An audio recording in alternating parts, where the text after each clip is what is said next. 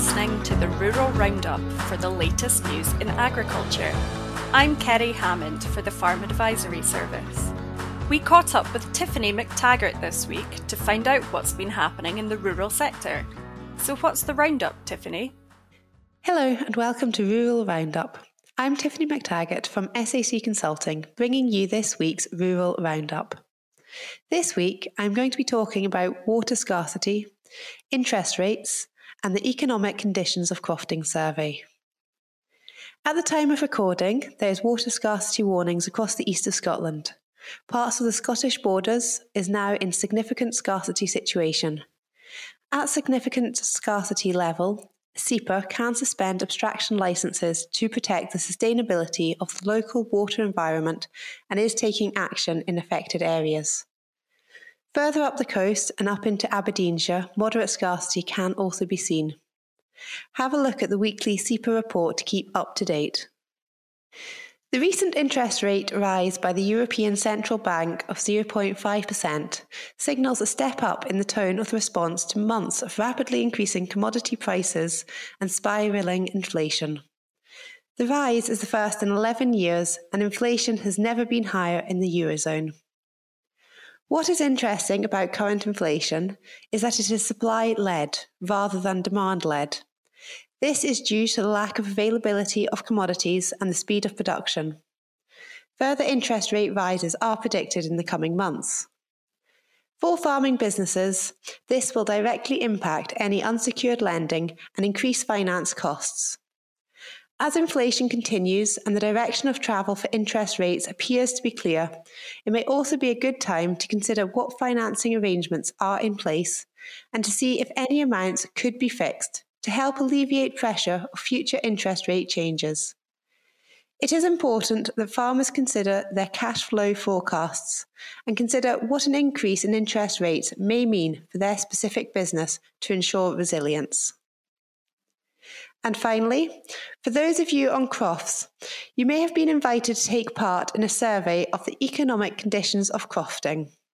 This is online, via post, or over the phone. The survey will provide valuable information on the uses and financial situation of crofts in 2019 to 2022.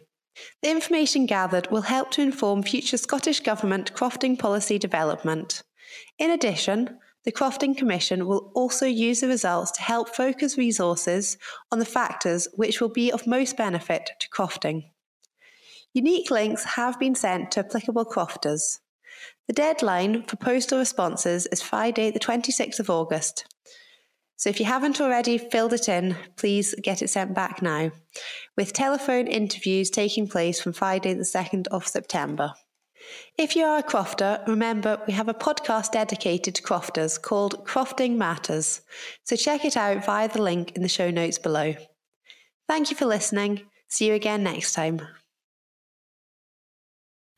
We have Sascha Grierson and Findlay Ross from the Farm Advisory Service joining us to tell us more about a new search function on the Farm Advisory Service website.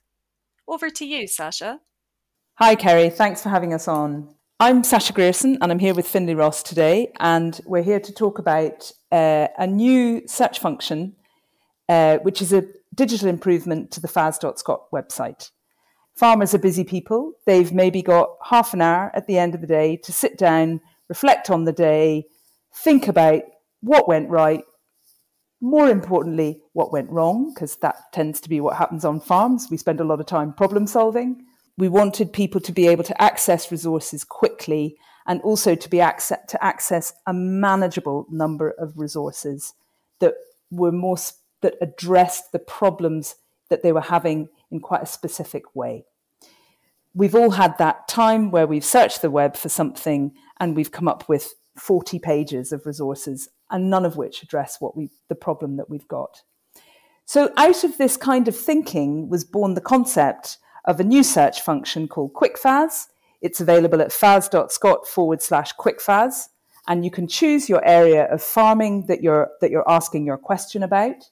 So most recently, Findlay and myself have been working on the arable farming section of the resources in the website and developing the tool for this specialism. So, Findlay, what did you think about the work that we were doing? Yeah, hi Sascha. Yep, very happy to be involved with this project. I think it's certainly a kind of project that's going to hopefully help farmers, be able to find what they're needing and not be bogged down in lots of articles that have no relation to what they're wanting to look for, really. So, as you say, the first meeting we had was an interesting one where we had all this information, we had all these different outputs that FAS have done over the years, and we had to try and consolidate them into manageable categories. What's relevant in different sections might not be relevant in other sections, and that makes a search tool not very useful if there's unrelevant information in the wrong place. So what we had to do was figure out what arable farmers, crop guys, what do they want to be looking for? What are they most likely to do? And then we put them into columns. That's effectively what we did. Sounds simple, but took a considerable amount of time. Yeah, I think, Findlay, that's exactly it. We very much had to kind of shift our own minds and our own thinking from how are we going to produce some information to how do we actually receive information. Now, that sounds like a really simple thing to do, but it's actually much harder to think like a user. But it's actually really, really important that we do think like a user. We are the Farm Advisory Service, therefore we have to try to get inside the heads of people who are actually out there in the field. So it was great to have your experience in the room. So, Findlay, you identified that there was a key area there, which is probably really important at the moment, around nutrient budgeting, that you wanted to provide some information on. And I'm wondering if you'd like to talk a little bit about that just now. Yes, Sascha. Through the project, going through all the publications that FAS have put out over the years, there were some gaps that we would like to have filled or we would like to flesh out a bit more. And certainly one that is an interest to myself is nutrient budgeting. I was actually on a previous episode of the Rural Roundup speaking about it, and that has led on to a publication that will be released soon, that just puts a bit more meat on the bones, as it were, when it comes to nutrient budgeting. And I think this is pitched at a kind of not a beginner's level, not a complete novice, but somewhere in between that and very experienced. It's pitched at somewhere who's looking to improve things and looking to basically where to start and how to move it forward. Certainly with this current fertiliser prices and future fertiliser prices, it's bringing nutrient budgeting into sharper and sharper focus.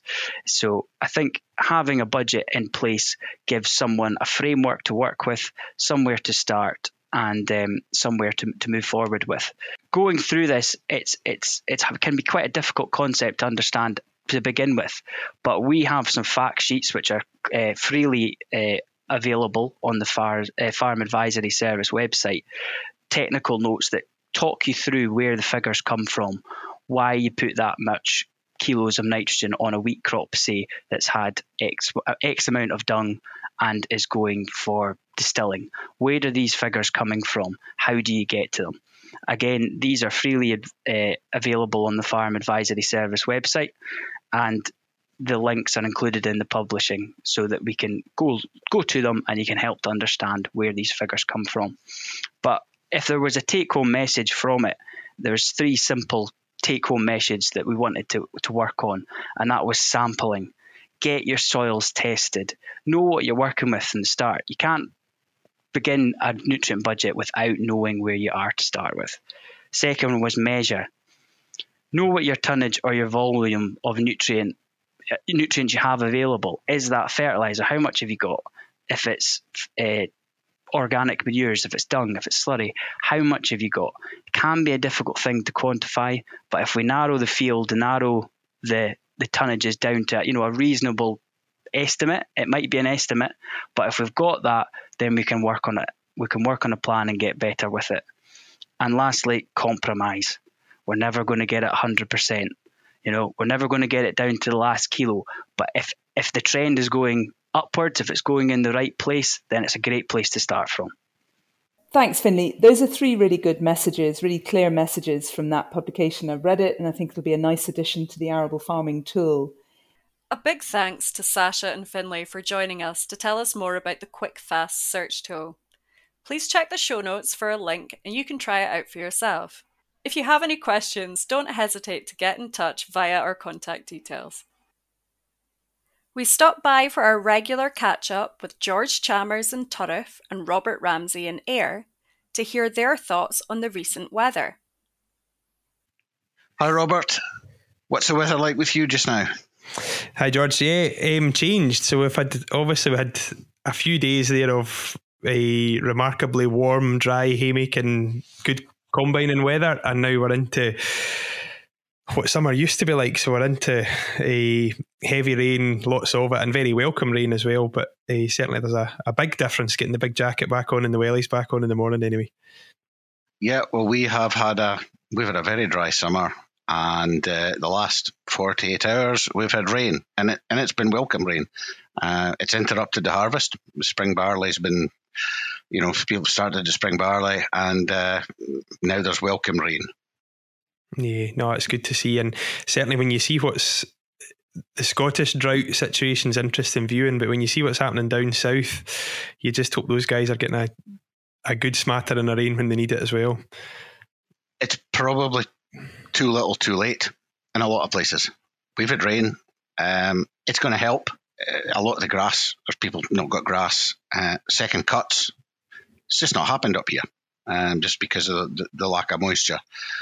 So that's going to cause problems later in the year. Yeah, see, we're on certainly not the opposite, but we've had a really close to ideal season. It was pretty wet when dairy first cuts were happening, but since then we've had some really good dry weeks and interspersed with good useful rain back and forward. So we are grass wise in Ayrshire and southwest Scotland is going really well. In fact, we are a lot less dry this year than we were last year. This time last year we were really struggling, and this year we're probably in as close to ideal a position as we could be. Second cuts have been big, and harvest, certainly winter barley's gone well, and we're just getting into spring stuff, and it looks as if there'll be a good window later this week and into next week for more of the same. So it's interesting, just we're not that far apart, but climate wise we've got a pretty different scenario. And I did read with interest, or heard with interest as well, how things are going in the extreme northwest, and they've had a really difficult time with far too much water and no heat. So interesting how small a country we can have such a variety of weather across it. I think just the East Coast has been very dry. In Fife, that's an irrigation ban, which for a lot of crops it's not going to make a big difference, but certainly the big veg guys and that's going to have an impact there, undoubtedly. Although this rain will have helped, there's no doubt about that. Yeah, and the problem is really that impact, particularly at the veg, the potato end of things. That impact gets back to the consumer really pretty quick. Food's becoming very, very relevant, and it's amazing. A consumer sitting in a city probably doesn't think, or wouldn't see yesterday's good weather of pouring rain. They would have a different view of it, but it's so close to their pockets. I don't think they know how close it is. I know up here, it's brilliant harvesting weather. People have been, the grain 13, 14, 15% moisture, unheard of. It's almost too warm, at times. They're having to cool the grain before they can move it off farm. It's created another set of problems. People are looking to establish winter crops. There's been people holding off sowing a oilseed rape because it's just been too dry. And now we've got rain, and it's not too wet yet, but certainly people are now having to hold off just until it dries out a wee bit. Yeah. What about straw, George? What's happening? You hear lots of stories about what's happening with straw, and everyone's chopping it and things, but are you seeing a lot of bales out in fields? Not really, no. The spring barley, it's never been very tall. It seems to have been quite a short growing season, and it struggled. The early sowing stuff really struggled, and we're a good 10 days earlier than normal. And that never usually means it's going to be a bumper crop. Grain-wise, it looks fine. It looks okay, better than feared. But straw-wise, I've seen some fields caught, and there does not look to be the normal amount of bales. Not a disaster by any stretch, but less than you'd like. Mm-hmm. And I think for us down here, it's really important to have that. So have a conversation with whoever you get your straw from, and just make sure you can get what you need. And is there ways you can alter that system to use a bit less, or use, even look to produce some at home the following year? Is there ways of flipping the system on its head and reforming it? I think that's, again, it comes back to your carbon audits, emissions, what have you. Yeah, anything you can do to reduce whether you're extending your grazing period or finding alternative bedding sources, reduces your reliance on buying in straw. And some straw is carted miles and miles. It just makes your business a bit more resilient going forward. Mm-hmm. And that's the critical thing for us all for the next 10 years or the rest of our careers is, resilience and efficiency. And the more we can do just now, the better place we'll be in years to come. This week, I met Hamish Logan, a food and farming consultant at Savills. Hamish, what's on your desk? So just now on my desk is working with various different contract farmers around the country, managing contract farming agreements for clients and landowners, both arable and livestock, and having various management meetings with both contractor and the farmer. And also finishing off some of the year-end reports of last year's 2021 harvest, and looking forward to sort of 2023 harvest, and doing some of the budgets, which is quite hard to budget for right now, just with everything being quite fluctuant and volatile in the recent circumstances. So working in the rural sector, I was brought up on a family farm in East Lothian, arable and potato farm. So I've always sort of been involved with rural or farming life throughout growing up, from helping at harvest time and running around with Dad during summer holidays as much as I could. And then I knew I wanted to go away and do something first, or go away and work and did something slightly different still within the rural sector. So I ended up going to Harper Adams University down in Shropshire and studied agriculture with farm business management. One of the reasons why I went down there was because it had a placement year, so it gave me a bit of an opportunity to go and experience another sort of sector. So I ended up I was also at Savills during my placement year doing food and farming, working in the food and farming team in Perth. And then I enjoyed sort of working with sort of quite hands-on what's actually happening on the ground with farmers and landowners around the country. So I then went back to uni, did my final year, I went away travelling for a bit, and then I managed to come back to Savills in Perth as well. And now I sort of work between both Perth and Edinburgh offices just because I'm based in Edinburgh. And so I've always really been in the rural sort of sector growing up, so I knew I wanted to be involved with it, but I didn't really know what. But eventually I'll probably end up going back to the family farm at some point, but I don't really know when. And I enjoy my job too much to think about going back just now. So best of both worlds, to be honest with you, because I can go out and about with farmers and landowners, and also go home to the family farm in summer and help at harvest time, which is looming quite quickly just now.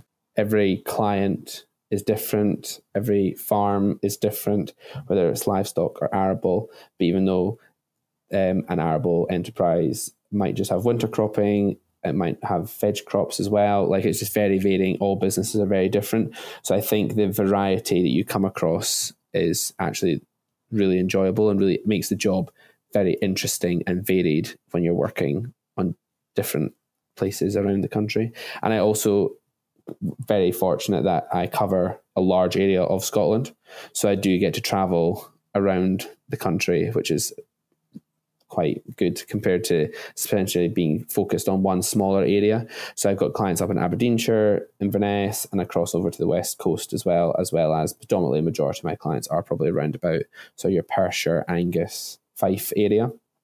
But yeah, across the whole country down to the borders, right up into Inverness. So yeah, it's quite varied, which makes it more enjoyable and interesting as well. Probably quite passion outside of work is probably horse racing. I do follow a lot of horse racing just because my grandpa has always been. I probably first went to a race course in a pram before I could even walk with my granny and grandpa, and I've just always had that sort of in my blood. Then when I went to uni as well down south, just a lot of connections were into it as well, and so that's probably my main passion that I follow outside of work. I do a lot of cycling as well, curling, golf, so plenty to keep me busy.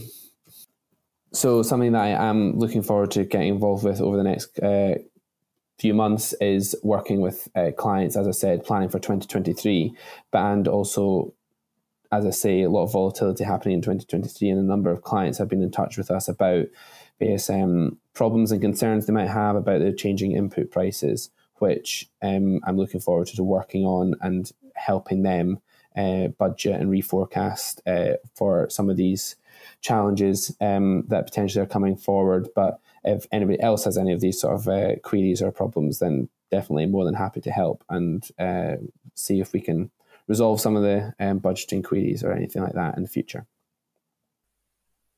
Thank you for listening to this episode of the Rural Roundup. If you like the show, please follow or subscribe to make sure that you get notified each time a new episode is available. Please feel free to leave us a review and let us know how we're doing. And if you need to contact us, you can find all of our contact details in the show notes. See you back here in a fortnight. The Farm Advisory Service Podcast. Audio advice on livestock, crops and soils, environment, rural business, and more. Brought to you in association with the Scottish Government.